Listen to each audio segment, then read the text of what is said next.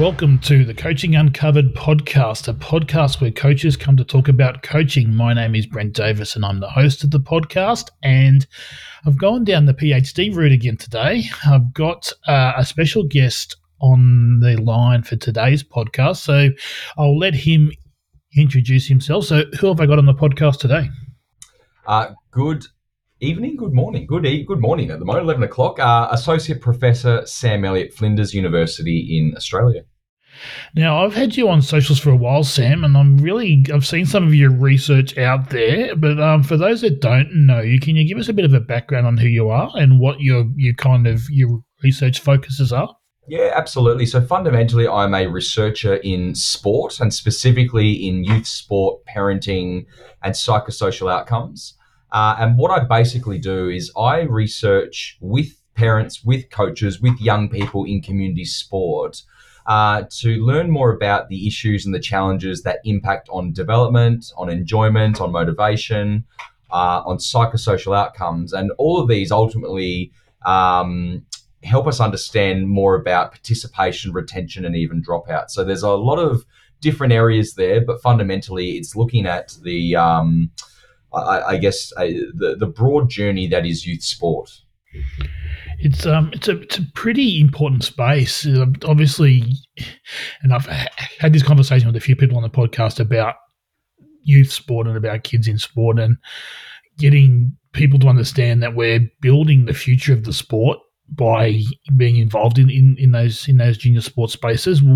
Where I think sometimes you get caught up with the fact that you're coaching kids and you're trying to build the next superstar, but you're not really going to build the next superstar as a general rule. You're going to be building the kids that are going to be in that sports space for the next 20 or 30 years as the ongoing coaches, the ongoing helpers out of the club, all that kind of thing. It's an important space to be involved with.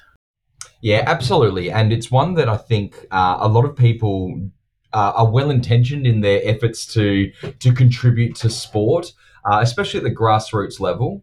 But even so, what our research has found for the last certainly 10 years and well beyond that is that there's always risky elements to youth sport involvement.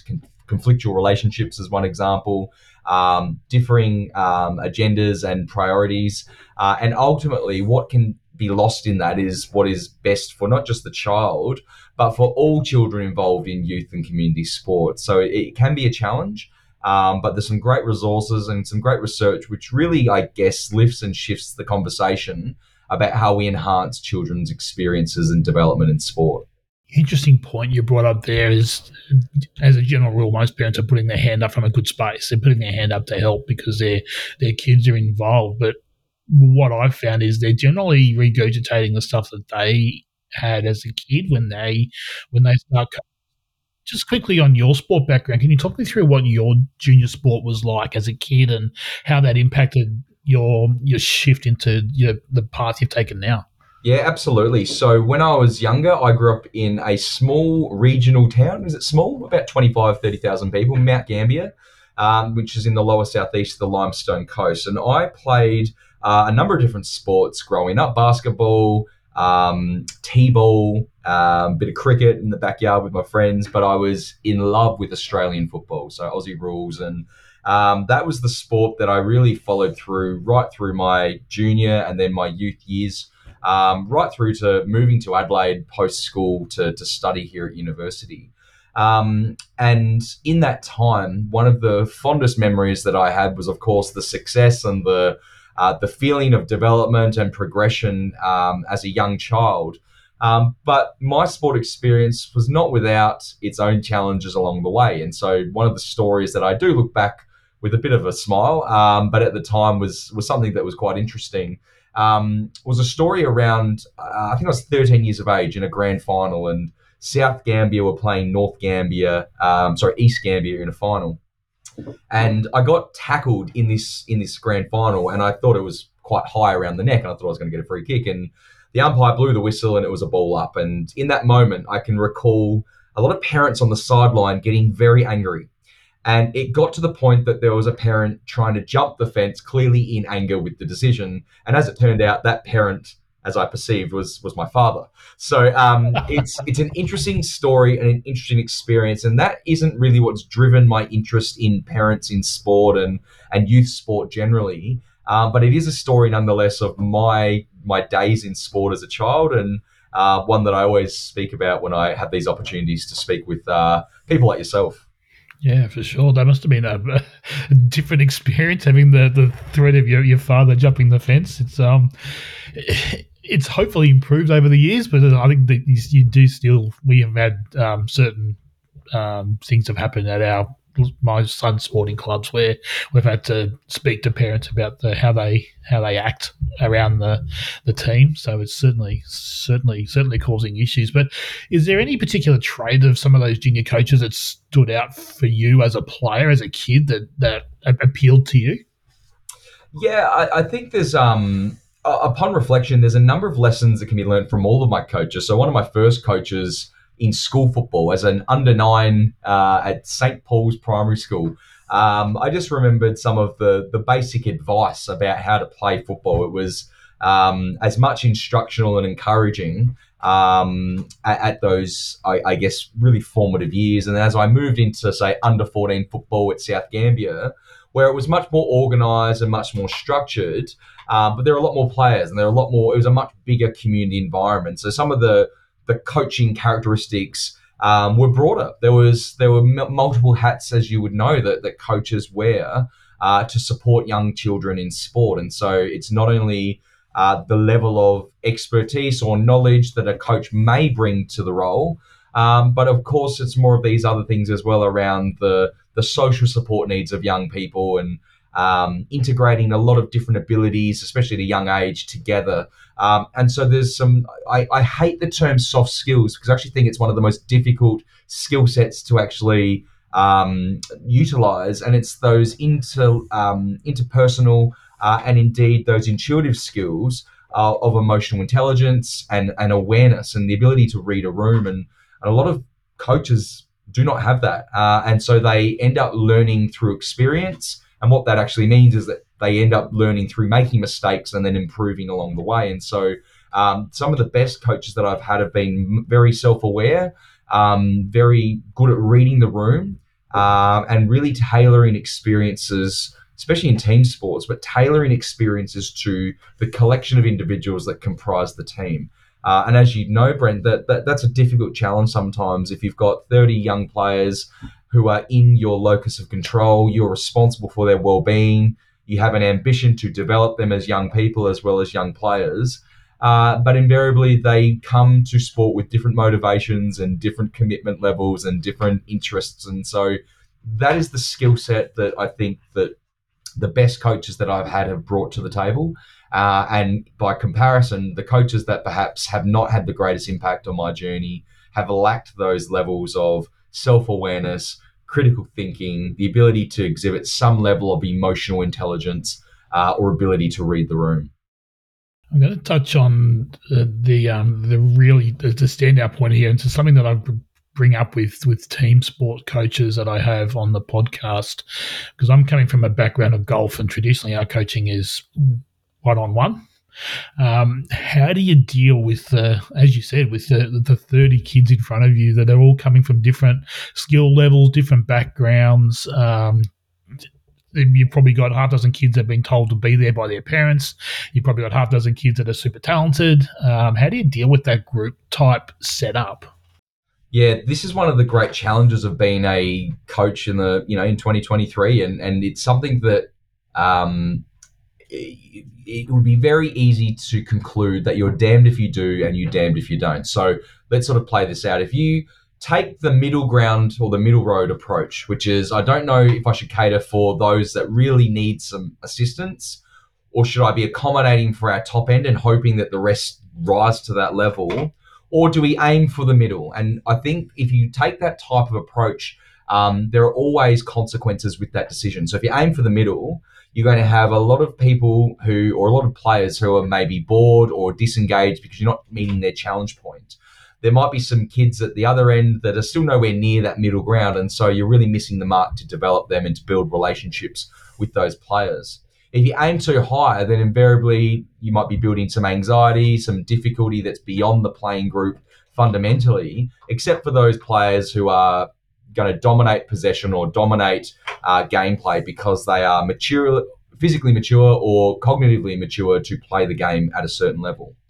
And then if you go the third option, which is to, hey, we're going to, we're only as strong as our weakest link. You often hear that in sport. And so you may be looking to develop players who demonstrate a lower level of competence, a lower level of ability to play the game. And so if you're going to work with them, which is a fantastic, it's a fantastic and a well-intentioned ambition, you might find that the players who are much more advanced, quite bored, and again, you increase the risk of disengagement.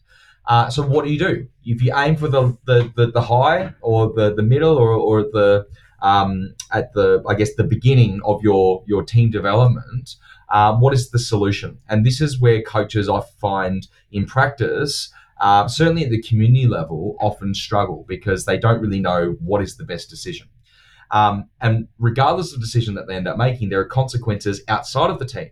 Parent expectations, club expectations, what's happening in the older and the younger grades around you. So there's a lot of things that come into play there. And coaches could be forgiven for just doing their best and aiming for the middle. But what the research actually tells us is that these coach-athlete relationships and the way in which you optimize development is to tailor your approach. And so we really need to think about how we design our trainings that accommodate for tailored learning. And so I'll offer an example here, Brent. If I was to have let's try a different sport. If I was to, my young daughter, throw a beanbag into a hoop, some children will find that really easy, some will find that really difficult, and some will find that a really engaging activity. It's right on their challenge point. And so what could I do? Well, I could set up a hoop that's really close, a hoop that's further away, and a hoop that's even further away again. And so we differentiate the level of difficulty or complexity of the task. And we need to use that example when we design training in football or in golf to really cater for different needs of our players. And if we do that, then we stand grounds and give ourselves an opportunity to not only to advance or to develop the individuals, but to actually advance and develop the team. So I'm hearing there, if we can set up like a games-based coaching environment where we can tailor the games and have those, because obviously if we can push the kids to at their point where they're being challenged, they'll start to improve. So having the game set up where you can make it easier or harder based on the child in front of you is important. Yeah, games-based coaching or the use of game sense activities, that's in vogue right now, and I think it's a good shift for practice. But there are two challenges, Brent, that I find. A lot of people talk about game sense or game-based practices and aren't actually doing it. It's not simply rolling out a ball and playing. That's not what game sense is, and it's not game-based practices in a empirical or certainly in a research-based sense. So there still needs to be clear learning intentions. There still needs to be opportunities to check in and pause play and see where the game might be breaking down, and then to find those teachable moments inside the game for individuals and the team as well. What I tend to see is a lot of coaches setting up a game of 4v4 or 3v3 or 6v6, whatever it might be in this case, team-based sport, and claim that they are using a game-based approach. And it's devoid of learning intentions or learning objective. It's devoid of, if you like, different ways of shaping the play to increase or decrease the complexity. So while I absolutely advocate for the use of game-based learning, I think sometimes we need to think more about what that actually looks like in practice. The second thing is that game-based practice is not the be-all and end-all. And so I often see a lot of training designs now which are really emphasizing all gameplay. And there's still a need for closed practice or closed skill drills. It's just a balancing of the two. And so I think the lesson there is whichever approach you take, it's still using that slanty rope, or in this case, the short, the medium, and the longer hoops to throw your beanbags into. It's making sure that there are tailored levels of difficulty for our players to learn and develop in. It would be like you going back to reception and learning at school, and that's the level of education you will always have for the rest of your life. There's a point where you need to be challenged, and so as you graduate to year 1, year 2, year 3, to high school, and then post high school, that there are certain levels of challenge that you can meet because of the demands that are placed on you. So we need to really scaffold and tailor some of that learning accordingly, even if it is or is not game-based coaching. That makes sense. If you've got to be able to perform the skill without any pressure to start with. You've got to be able to kick the football, hit the golf ball, do that kind of stuff in a closed skill type setup. But then you've got to be able to apply that skill in the actual game. So it's fine to be able to kick the football and hit a target when you've got no pressure on you, but then being able to do that inside of a game is the step up to that skills and to be able to perform it under there. So for the coaches out there, how do you identify when the player should be switching from performing that skill simply and then being able to perform that skill in a game situation? Yeah, so I mean, the answer to this in any sport will be it depends. But if I was to take Australian football as an example, and I'm a development coach at the South Adelaide Footy Club, so we get a lot of players who are talented young players. So a lot of the groundwork at the grassroots has already happened. And so we get players that can kick, they can mark, they can run. They are generally, predisposed athletically to play at a high level. So we get a talented group to work with, and that makes our jobs easier in some ways because we can then focus on development rather than fundamentals. But if you are at the grassroots, if you're at the community level, under 10s, under 12s, kids that are new to the sport, where do you start? And I don't think the answer is exclusively closed skill, and once they can kick a ball to mum or dad, or once they can kick a ball to their partner in a line, and it looks like the ball is moving in the right way and that they drop the ball well and it looks like they know what to do once they kick the ball. I don't think that's the answer that graduates them into a game. Because even if they do that, the decision making within the game might paralyze performance. And so there's certainly some challenge there to learn skills, absolutely, through gameplay. It could be in the backyard with your brother or sister. It could be with mum or dad, with your neighbours. But it's just to learn the skill through doing. And so we don't want to make this a clinical or a sanitized experience because there is still a need for them to learn that in situ in the context of a game. Where I would then tone back the emphasis on the game is that some players just need more time and more space to make that decision. So Brent, who may be an expert footballer, may be able to jump straight into a game of nine-a-side football and know what to do. Sam might need to play five-a-side on the same sized oval. So I've got more time and more space and less players around for me to speed up my understanding about how to get the ball and then what to do with the ball once I get it. So it's going to be different depending on the individual, of course, and of course the age group that you're working with. But I think the key idea here, if I was to offer coaches some advice, would be to think about public speaking. How do you get someone to get over their fear of public speaking? It's not to put them in front of on a stage in front of 1,000 people. That's not going to help. And it's not to just make them practice in front of 1,000 people and then in a week's time they're going to be good enough. It's about graduated exposure to challenge. And so what would you do? Well, the first thing I would suggest is you read your speech in front of yourself or in front of a mirror. Do that, and once the words come out, you're then going to graduate to a room with one person in that room. And that would be the challenge to start the process of developing a level of competency for the task at hand. And once Brent has mastered speaking in front of one person, we might add two people. And so now there's more than one person in the room, and eventually we can go from 2 to maybe 5 and 5 to 8 and 8 to 10. And we're still going to have feelings of anxiety and apprehension and nervousness, but the individual has learnt their own coping mechanism, their own strategy to deliver or to execute a certain type of performance. So in sport, it would be thinking along those lines about how do we simplify and then graduate or increase the complexity when the performer is ready. It's a challenging space for coaches, isn't it? Just to be able to, even if you, like, again, they're in the community space, they're part-time coaches. They aren't professional coaches. They're out there doing it out of the goodness of their heart. To be able to identify those skills and to see when the child's actually progressing. So how would you advise coaches in that community space to be able to assess when a kid's actually got something and be able to progress it to the next level? Yeah, definitely. So I think one of and again, I apologize for all my football examples here, Brent. I'll try and, No, it's perfect. but if your listeners maybe are coaching at a grassroots level of community footy, the ball is on the ground 95% of the game, which means that most of the game the ball is not getting kicked, it's not being marked, it's not being handballed, it's on the ground a lot of the game. So the number one skill that you should be hoping to develop is can they pick the ball up off the ground, because that's where it is. And so one of the markers of whether players can do that is firstly, can they see where the ball is, and can they go to the ball?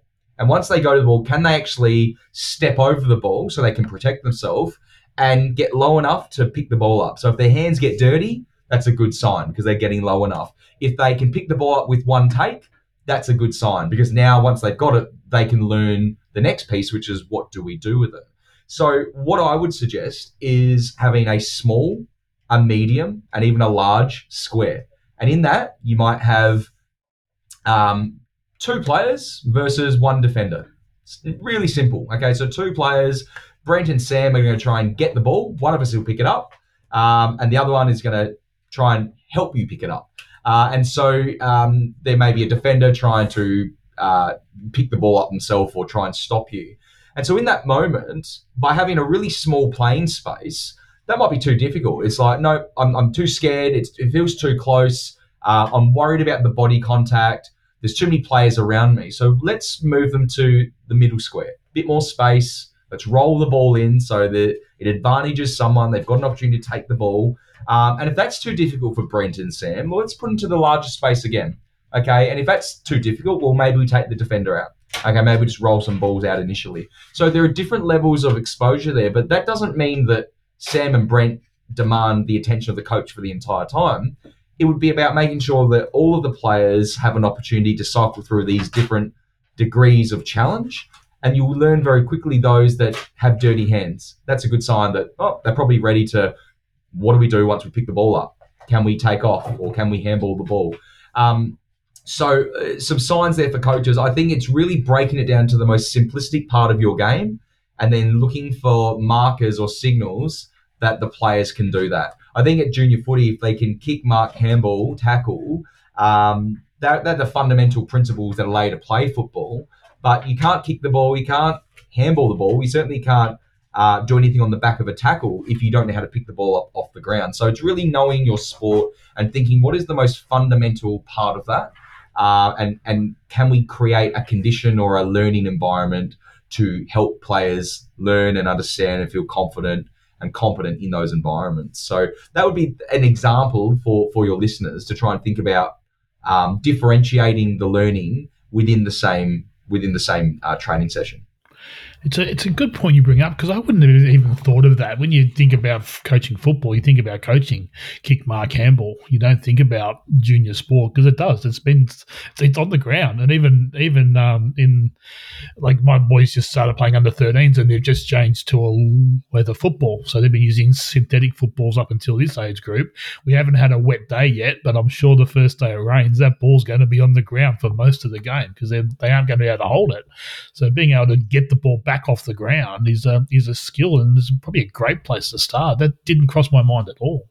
Yeah, and it's the same in I'll give you another example. So at the South Adelaide Football Club and certainly at the AFL, you might be surprised, but certainly AFL data would indicate the ball will turn over. So the Crows play Collingwood this week, in the AFL. In that game and in all games, the average rate of turnover is every 5 possessions, which means that the Crows, on average, will touch the ball 5 times before it gets given back in some way. It's turned over to the opposition. And then when Collingwood get it, on average, 5 touches before it turns over again. That's just the nature of the game. Now, they are the best players at Australian football. So you can imagine the turnover rate at A grade level in the community, let alone juniors in the community. I mean, the ball may likely turn over, maybe every 1, 2, 3, 4 possessions. It's a very high rate of turnover. So often we think, well, at South Adelaide, rather than just teaching the fundamentals and game plan and structure, it's a little bit more elaborate at that level.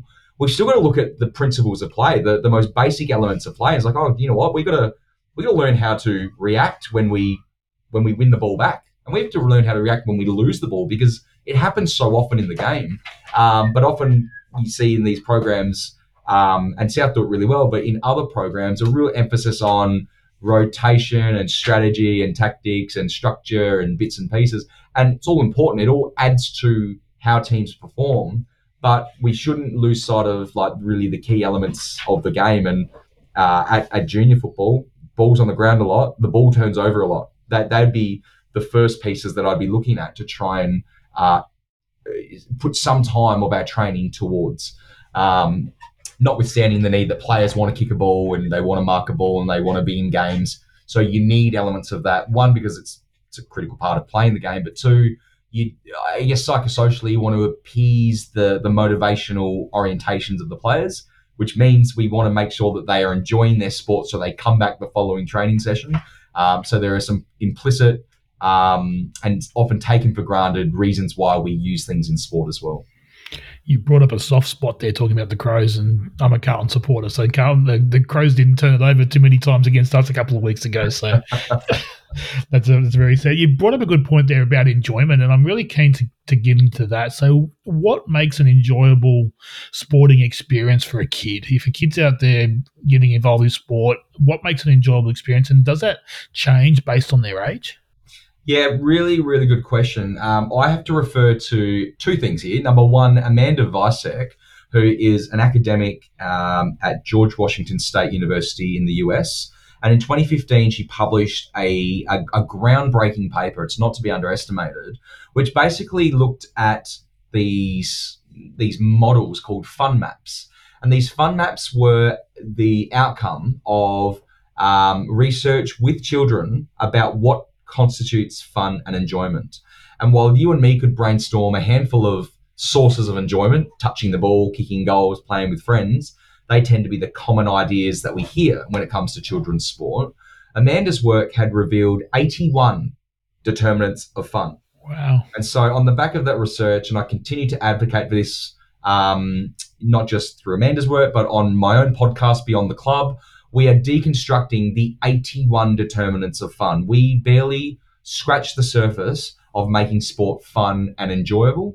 And I think if clubs and your listeners are continually going back to lots of gameplay, play with friends, feel like they're improving, that's fun.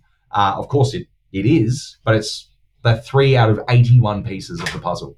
So we have a lot of work to do to educate, to upskill, to inform community sporting clubs about what fun actually involves and what could it involve. And I think a lot of things clubs might actually be doing without even knowing.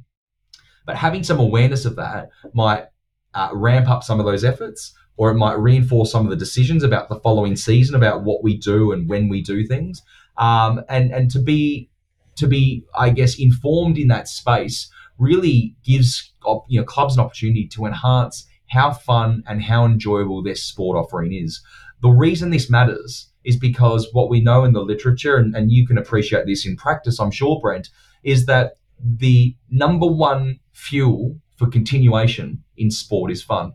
In other words, if we want children to stay engaged, if we want them to come back the following season, they need to be having so much fun that they cannot wait to come back.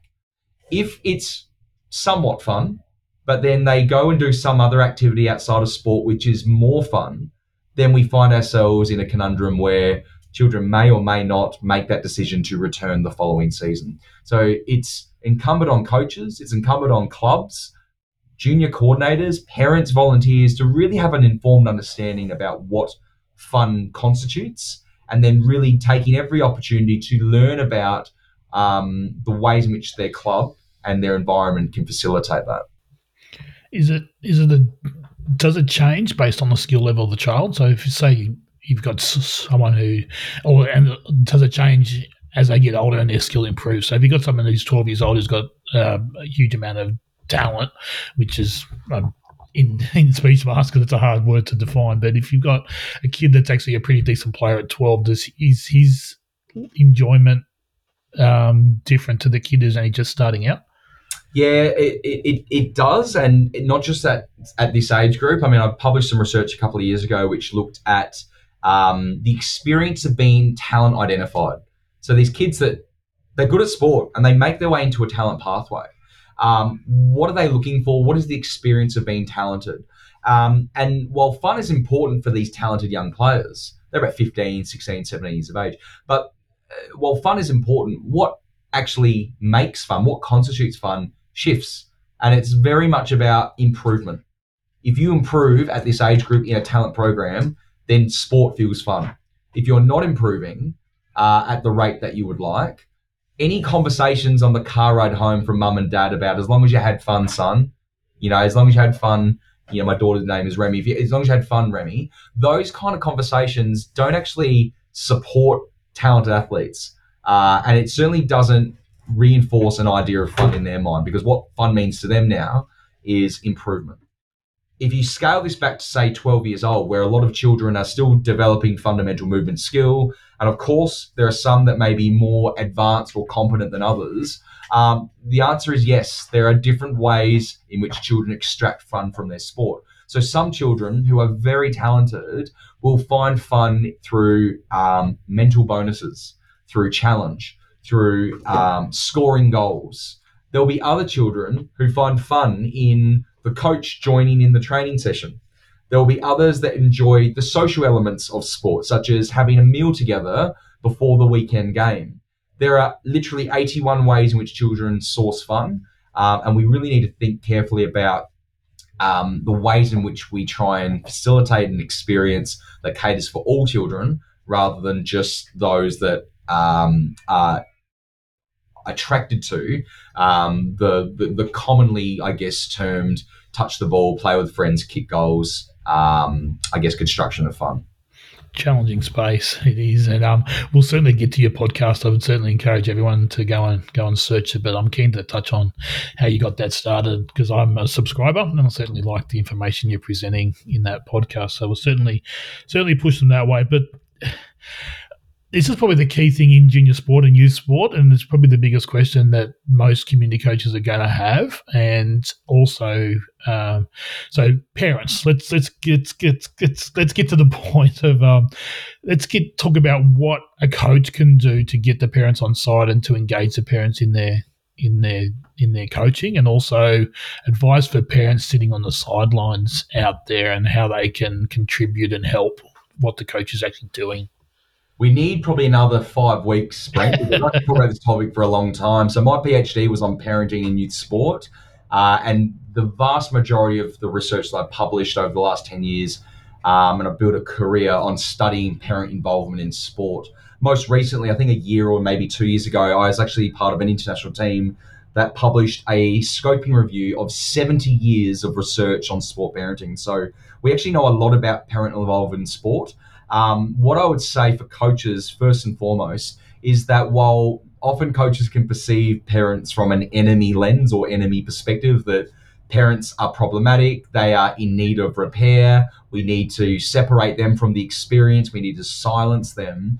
A lot of those attitudes are unhelpful, but they're also anti-science, which means even if you were to separate parents, it doesn't guarantee that you've in any way minimized their negative impact on youth sport. And so an example might be this: Brent is coaching my son or daughter.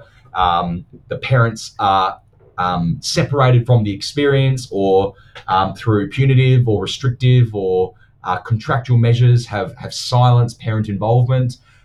There's nothing stopping Sam from getting in the car after your amazing training session that you've developed or your amazing performance on game day, and the parent undermining everything you've just done. So the solutions are not inherent in separating parents from coaches, but rather the opposite, which is trying to find ways to bring them together. Now, that isn't necessarily an easy endeavor, because the relationships between parents and coaches can be quite conflictual, as I'm sure you're aware. So I think this comes right back to day one. And what I mean by that is when families come to sport for the first time, coaches, clubs have a responsibility to onboard not just the child and to welcome the child, but to onboard and to welcome the family into that experience. And I would like to offer the analogy of a relationship bank, Brent. So some research I've completed last year basically looked at over 8 weeks how football, netball, swimming, tennis, how do they set up parents and families for the sporting journey? And so what we actually did for 8 weeks, we actually adopted fly on the wall covert observations in the field. And we actually just observed what actually happens over the first 8 weeks in these sports. We went to trainings on twice a week, into games on the weekend in all of these sports, hundreds of hours of observations. And then we followed up with about 40 interviews as well with the parents and with the coaches. And what we learned is that over those 8 weeks, that parent interactions with coaches is rare. It is rare. And other than day one, where parents sign a code of conduct form and pay money for insurance and fees and learn how to join TeamApp or one of these other communication mediums, after that, there's really not much communication between the coaches and the parents. And so I think we need to do better at onboarding families, because if we do that, we can work with parents to learn about their expectations. We can also work with parents to learn about some of the questions that they might have, especially if they're new to the sport. But we also have an opportunity to start building those relationships. And if we do that, then not only do we reduce the risk of parenting behavior or misbehavior along the season, but we actually increase the likelihood of parents becoming a volunteer. So there's a dual benefit of engaging parents from day one. If we do this once they're on the journey, one of the challenges is undoing the things that parents have already learned. And so if a coach misbehaves or an opposition parent behaves in a particular way, it conditions and reinforces certain expectations and certain norms about how we can behave in sport, not how we should behave necessarily, but to some degree what might be permitted. And it might be things like a subtle joke about an umpire, sarcasm, then might extend to body language. And before you know it, we've already gone down a path that we might be regretting once it comes to finals, or when sport becomes highly emotive, a child gets hit behind play, things do happen. So the way in which we safeguard the experience and the way in which we enhance the relationship between parents and coaches is to engage them from day one. It's not theoretical. That's research from our own backyard from as recently as last year in South Australia. So it's a nice reflective piece for a lot of clubs. Hopefully there are some that do this really well, but it's that mentality that you're not just welcoming, recruiting kids. You're not trying to build participation when we think of children's sport as just children. We're really about building participation and in the business of recruiting families. And I think if we take that mentality from day one, then we stand in good stead to improve not just volunteerism, but reduce the incidence of poor parenting behaviours along the journey. So, what sort of things did the good clubs do in this space to get those parents onboarded well? Yep. So the first thing that clubs that do well in this space is say thank you. And so I want to come back to this notion of a relationship bank. If Sam comes to Brent's sporting club for the first time, and the first interaction that I have with Brent is very transactional: sign this form, pay me this money, join this app, behave properly. I'm in a relationship with Brent where Brent is withdrawing from this relationship. He's taking things from this relationship bank, but what has Brent, or indeed the club, deposited into that bank? And at an interpersonal level, they might be simply things like, hey, Sam, before we do anything, I just want to say thank you. Thank you for choosing our club. Thank you for giving us the responsibility to develop your child.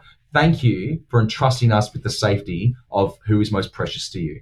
And those conversations should not go unnoticed, because some recent research last year found a staggering number of young people in children's sport, in Australian community sport, who had suffered from psychological, physical, or even sexual violence in their own backyard. This isn't old, dated information from another country. This is Australian data published in 2022, 2020, 23. So the acknowledgement of even just saying thank you to families means so much more than clubs might even realise. Other things that clubs do really well in this space is those periodic exchanges. They are akin to the parent-teacher interview in school. Why would we not have opportunities for parents and coaches to have conversations along the journey as well? You would say coaches are time poor, they're volunteers, they don't want to deal with parents that have complaints. But if we don't have those conversations, especially early on, then what they tend to do is to manifest into something much larger, along the sporting journey. And all it can take is one trigger, one emotional experience for a family, one stressor for a family to trigger an outpouring of grief or conflict.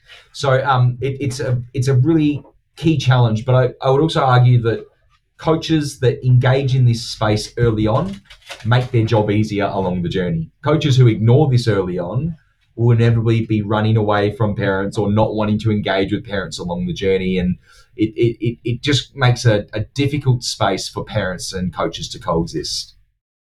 Do the clubs themselves have any particular structure behind the scenes that encourages that? Do they have like a dedicated coaching person on the committee, or is there something behind the scenes that the clubs have set up to encourage that?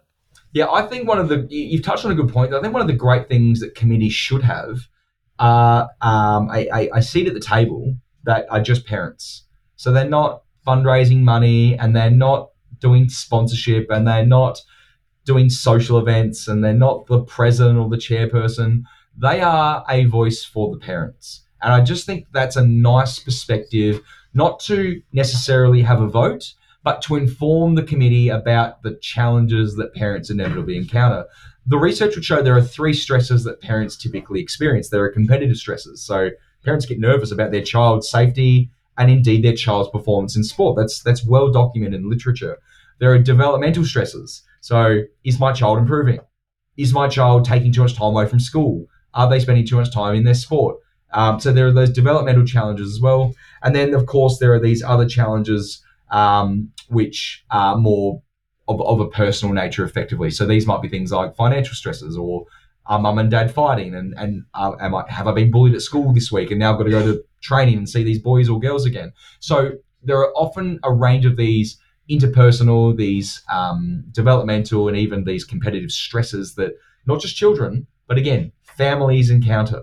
And so it's useful to have those voices and to have a sensitivity to the issues of families so that clubs can be proactive rather than reactive in supporting families across the journey. I think if you can do that, parents and coach relationships inevitably are in a better space. But again, I really keep coming back to this idea of volunteerism. If we want to onboard volunteers, the number one source of volunteers in our communities are parents. They're not retired people. They are not older brothers or sisters, although we tend to see a lot of that in sport. They are mums and dads who are at the games and have the time and therefore the capacity, but maybe not necessarily the literacy, the understanding about how to wave the flags or how to cook the barbecue. So there are certain things that we can put in place to assist that, but it's the human resource of families that will really rebuild volunteerism in community sport. I'm certainly getting a communication vibe through all those answers. They're making sure that you have those channels set up so the parents feel like they can communicate with the coach and with the club about what's going on and being sure that they're being heard. So it sounds like a pretty key point in that space. Yeah, absolutely. And I think the communication on a number of fronts. So often clubs would say, we don't have the resources. We don't. And one of the episodes that we had on Beyond the Club was with a really good example of a club that's at the forefront of best practice. And they spoke a lot about their organization. They don't have all the answers, but what they do is look at what winning looks like in other settings. And so if you don't have a handover process at the end of the season, but softball does, or netball does, or another club does, and it's freely available on the internet, what is wrong with taking that and adapting it to your environment? There are a number of types of technologies, AI and automation that can save clubs time. There really is no excuse for clubs not to be finding ways to support their constituents, including parents. But one of the hesitations will be, well, I don't have the time. And inevitably there are things here that are designed to give you time, but there are also some really good tips and advice that will help clubs improve their communication and the informational support that they provide their families. We could talk about parents forever, as you said. It's like I can feel a part 2, a part 3, a part 4 coming on at some stage, getting you back to talk about specific topics. But there's a few other things I want to cover. Probably a hot topic at the moment in junior sport and sport in general is getting more girls involved and women involved in sport. So, is there anything that needs to be different to get females into sport, or is it generally down the same lines? Yeah, so two comments on this. Yes, there is something that we can do, and I'll elaborate on that in a moment. But the second point is that once you get them in sport, girls, boys, anyone, anyone in your sport, um, my my question and my challenge for all clubs that are listening to your podcast and beyond, what are you going to do once you've got them? And I feel like that's the number one question right now that really needs to be asked. Because even if you have a groundswell of interest in your sport, the challenge is to keep them. Otherwise, that interest and that initial uptake in participation or enrollment really doesn't amount to too much. That's a challenge for clubs, which we can elaborate on maybe in another episode. But in terms of how do we get girls into sport, I did some research in 2017, 2018, and we published it not long after, which looked at parents, girls in Australian football. And it was basically a blueprint, a map for how football has suddenly attracted so many girls to its sport. And a lot of people, when I speak about this topic with, have their own ideas. And it must be things like, Sam, it's on TV. If it's on TV, girls must be playing. If it was that easy, then how do you explain the other sports that have, broadcasting capability who haven't seen a sudden lift? So it has to be more than that. There has to be something that was going on at a social, at an interactional level that helps us understand why girls are suddenly interested in playing football. And so what we actually found was that there were a number of things that started girls' interests and got them to look at football for the first time. There were then a series of things that facilitated their participation. And then on the back of that, there are a couple of things that really allowed them or compelled girls to come back the following year. So if we just look at a couple of examples of what attracts girls to football and indeed sport, one of the things might be the idea of thrill seeking. Sorry, I did forget. I forgot how I described it. So thrill seeking. So this is an idea where in 2023, girls are looking for different ways of physically expressing themselves beyond the traditional opportunities. And it's not that football necessarily is the best answer for that, but football as a sport provides different avenues for girls to physically express themselves through sport. And so it's not that netball or other sports that are seeking to grow their base need to suddenly have contact rules or non-contact rules. I'm not saying that they need a hybrid version of netball, which is allowing girls to be tackled on the court, but I am saying that we could potentially engineer an experience which allows girls to express themselves in the way that they are seeking. So that would be a call for all sports to think about: can we modify our rules? Can we work with girls in terms of what will make this sport more engaging? And that's one thing that gets girls to start looking at your sport. Doesn't mean they'll play; it just gets them looking in that direction. Another thing that gets girls looking towards your type of sport is this notion of a sisterhood. Now, it's not necessarily a sense of belonging, but it's a sense of connection to story. And so often when we speak to the girls about, well, is it Erin Phillips? Is it are these key names and their excellence and their achievement that's drawing you to sport? And the answer is no, it's not. What connects us to Erin Phillips is her story. She had a certain family dynamic growing up, and she moved her life overseas, and she's had to deal with all of these challenges, when it comes to her identity.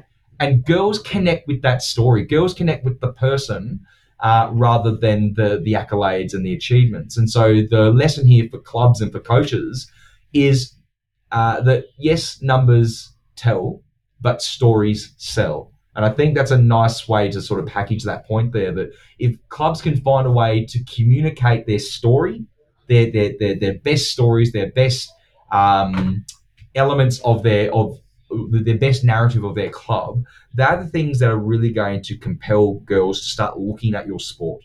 And so the other one there is around desire. And this is really like those girls that naturally just want to play football. Doesn't matter what you do or say, there's a very few minority that just will play regardless of what's in their way. And so you've got these three starting points that get girls looking at football. Okay, so what happens once they're there, Brent? Well, there's a number of things. You need a really welcoming environment, so it needs to be optimal, inclusive. It needs to be something that's personalized. You need strong kinship, so strong family support, peer support, teacher support at schools. If you're not in those environments of strong network support around the individual, then that can often make the facilitation of opportunity challenging. But strong social supports is well established in the literature. And the other one is adversity, which is interesting. So once girls sort of start looking at your sport and they decide we're going to sample this, injury or setback or challenge is not necessarily seen as a um, as an issue for continuation, but rather a necessary fuel for continuation. Girls love to prove other people wrong. Girls love to prove themselves wrong. They love to be part of a much bigger movement to create opportunities under the guise of opportunity and equality. So there's very much a need to uh, learn about the risks of playing any sport and know that when challenge ensues, that's actually for a lot of girls quite facilitative. So there are these range of things that encourage girls to continue playing through the season. And then they get to the end of the season and it's like, well, what can you do to get them back the following year? So you need a modicum of team success, and it doesn't need to be measured by wins or losses, but you need to have some measure of improvement, which girls will see as success. So what that looks like is up to coaches and clubs to think more laterally beyond just wins or losses. And so I would really think about how they benchmark data and information gathering across the season. If Brent was in my football team and went from 15 touches a game to 16 touches a game, you may not see that as an improvement. But if we look a bit deeper and realize that, hey, your 16 touches were highly efficient, your 15 touches were 50-50, then that's a way in which it's a tool of persuasion to help you realize success in a way that's beyond these literal measures of wins or losses. So you need some success for the girls to come back the following year. Otherwise, the improvement trajectory is going to be something that they would question. The other thing is duty. So girls invariably are looking for opportunities to grow the sport, and your best recruiters are girls. They're not mums or dads running clinics. They're not necessarily, it's all important. I'm not saying you don't do that, but I'm saying in addition to that, your best recruiters are word of mouth, reputation, girls that stand by the product, the experience of football or your sport as a way of selling it and bringing other girls back. So that's really, really key. And the final thing that I would say from a separate study is that if girls come and sample your sport, then leave, make sure you do everything to keep the door open, keep connected, because the pendulum can swing back very quickly and they might come back at some point with more friends or with family members, and you've got a larger membership base to work with. So we need to zoom out a little bit and look at the medium term. But those types of, if you like, markers help explain how girls are attracted to sport, how they sample the sport, and how we get them back the following year. So much great information there, and if the coaches are tuning into this, they're going to get so much good advice there. So it kind of leads me into where I want to go next is how should we be evolving coach education programs to make sure this stuff is covered, to make sure coaches are across this stuff and understand what the important things are. So coach training's improved over time without question, but how can it improve even further to improve the skills of those coaches out there doing this stuff every day? Yeah, definitely. So the first thing that we should recognize is that most of our coaches are volunteers. So they work and they give up their time, often away from family, to give back to sport.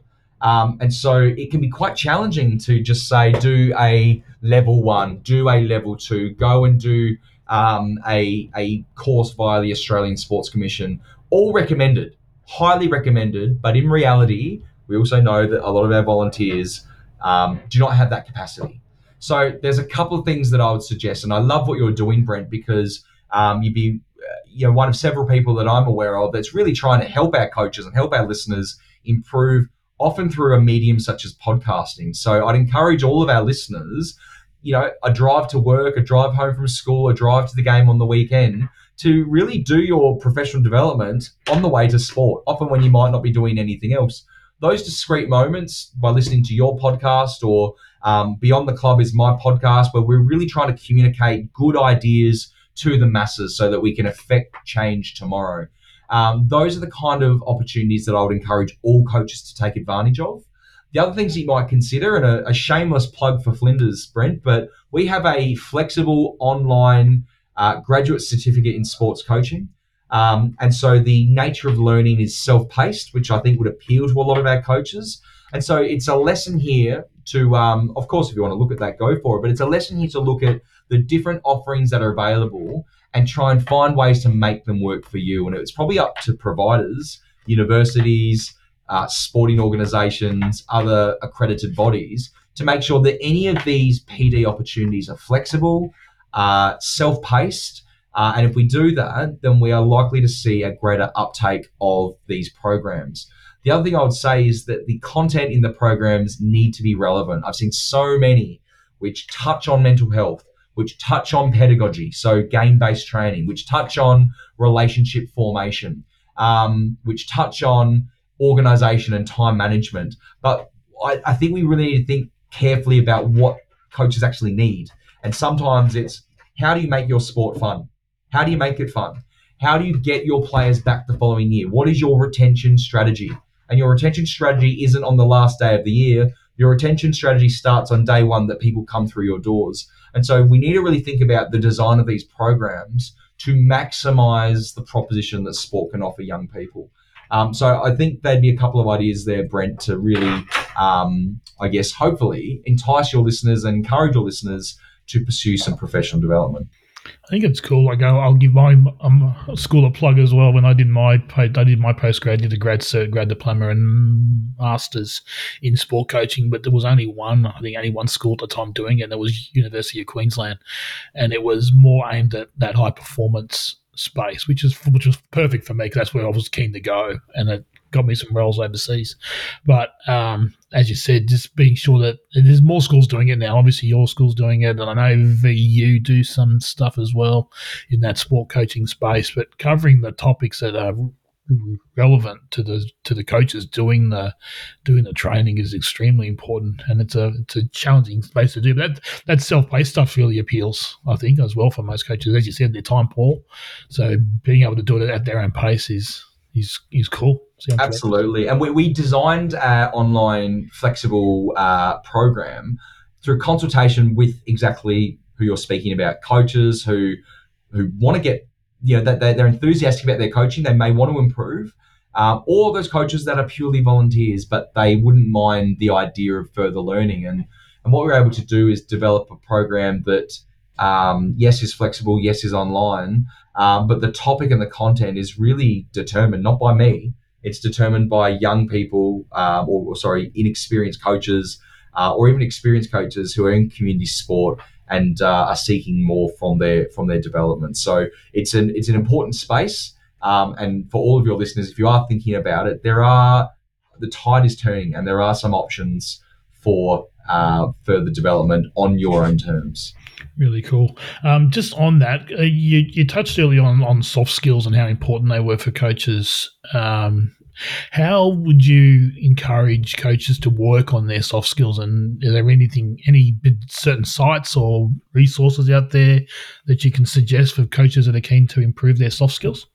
Yeah, well, the first thing I'd say is that it's really important that coaches understand that the way in which you might develop these skills is firstly to recognize that as coaches, we don't know a lot about coaching.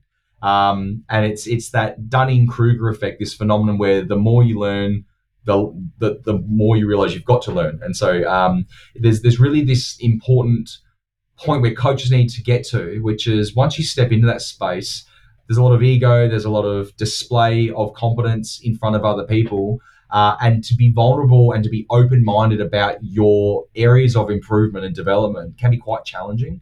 But if you can get to that point, Brent, then what I would say is that it allows you to then really focus in on reflective practice, because that seems to be one of the best ways to develop these types of, I would say, the hardness of soft skills. So you start to harden these soft skills, these skills of emotional intelligence, when to listen and to listen actively, and then when to speak rather than just to fill the room with your voice. Those things are learned only through reflective practice.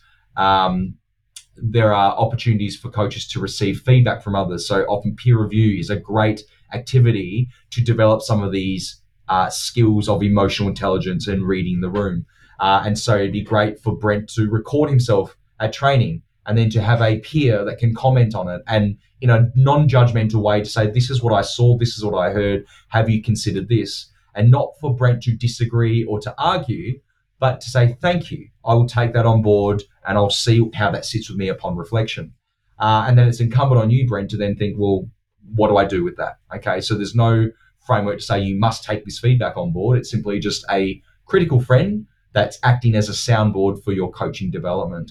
And I think that the way in which you open your mind to those ideas is to really adopt that growth mindset and accept that the more you get into your coaching, the less you actually know, or the less you realize that you know. And so that I think is a nice, it's a beautiful point to get to as a coach, and something that once you're there, it really does fuel a curiosity to do better and to learn more. Can be scary to film yourself if you haven't seen yourself coaching before. I've done that over the years, and it can be challenging. You don't realize some of the things you actually do as a coach until you actually see it on film sometimes. Yeah, absolutely. We do it at South Adelaide a lot, and my first year out there, I felt like I had a lot of knowledge to share and a lot of insights to hit the ground running with coaching.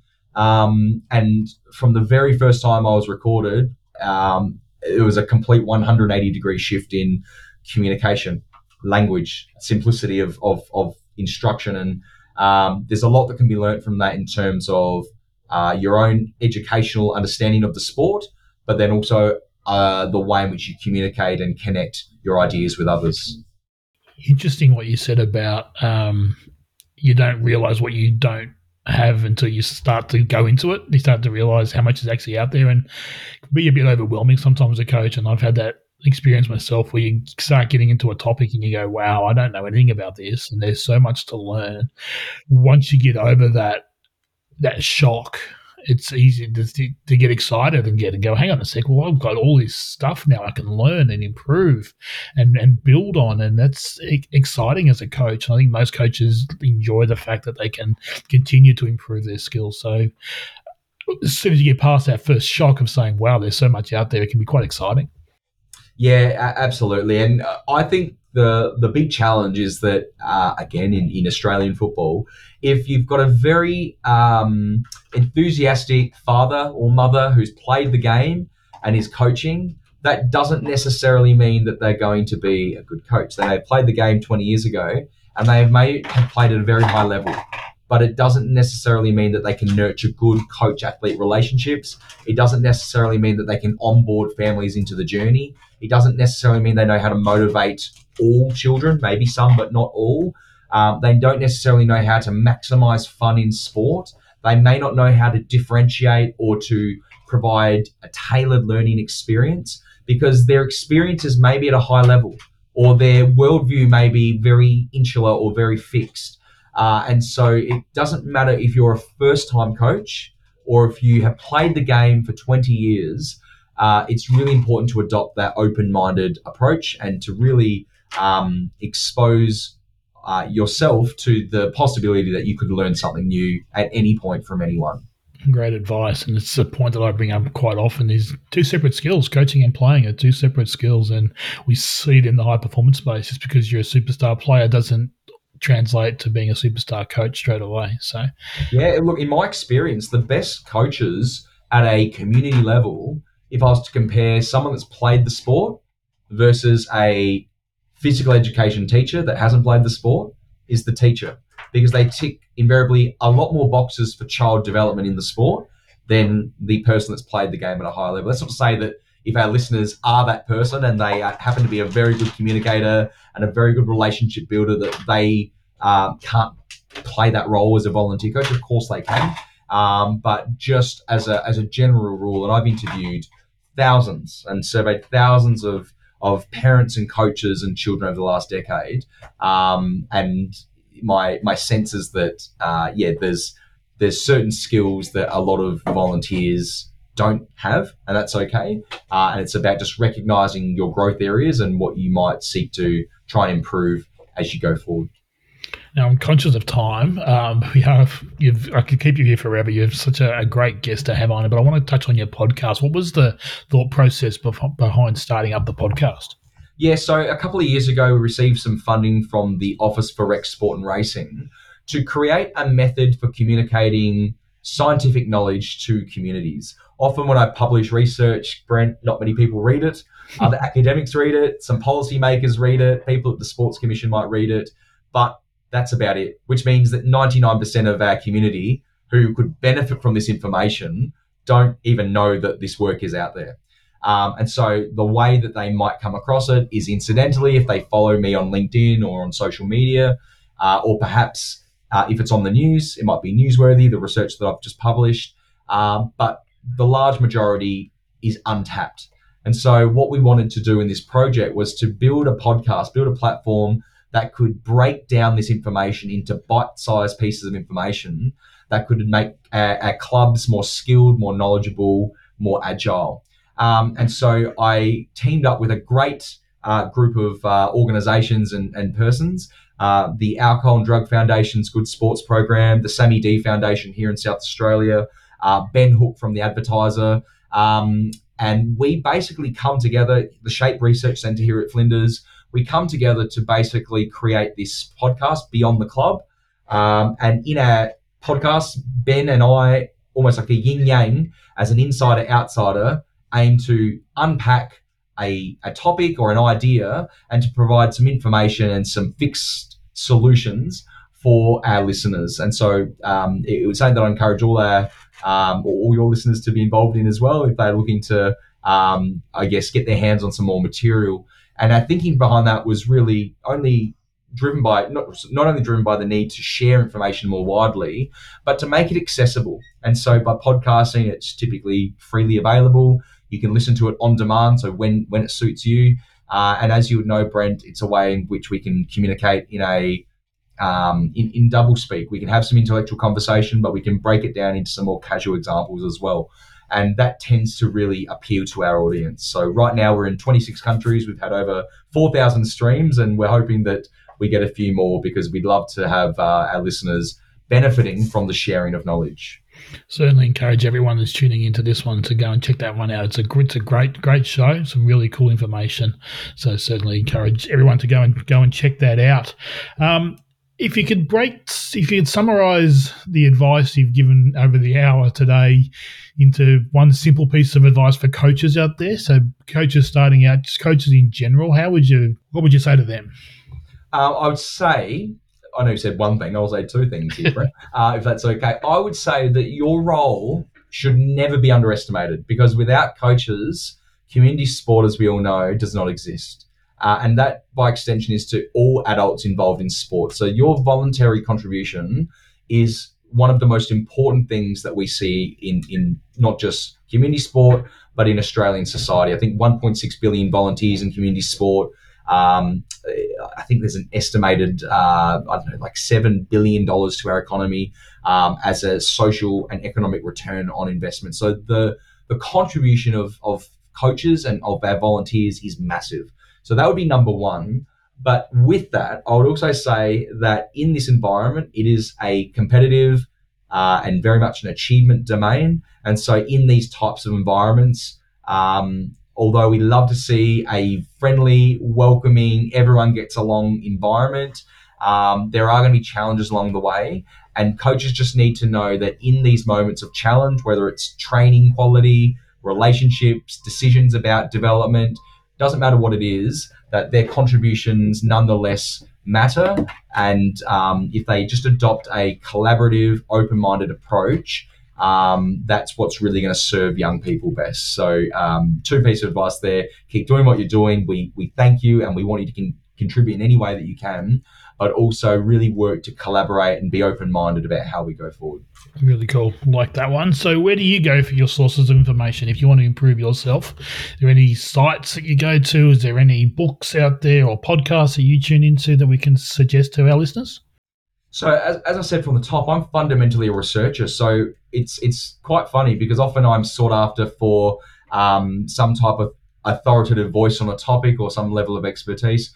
But my expertise and my knowledge comes from your listeners, Brent. They come from families, they come from communities, they come from people in in our communities that are doing grassroots sport. And so through survey design, through research, through interviewing, the work that I do, the things that I learn and my go-to resource are anyone that will be involved in the research that I undertake. So I want to encourage anyone that has an opportunity to be involved in sport, in any sport research, in any domain, whether it be in coaching or sports psychology or sport development or policy. It doesn't matter what opportunities that might present.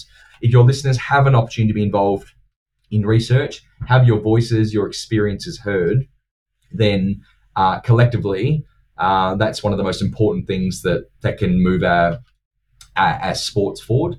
And that seems to be my number one source for learning. Oh, good. So plugs, mate. We've obviously given your podcast a bit of a plug, so I'll put a link to that in the show notes. Social handles, anywhere that people can get in touch with you if they need to talk to you. Yes, Sam Elliott on LinkedIn. You'll also be able to find me on Twitter. I'm fairly active on Twitter these days. So Sam_Elliott FU. I know it sounds horrible. Flinders University, that stands for. So Sam_Elliott FU.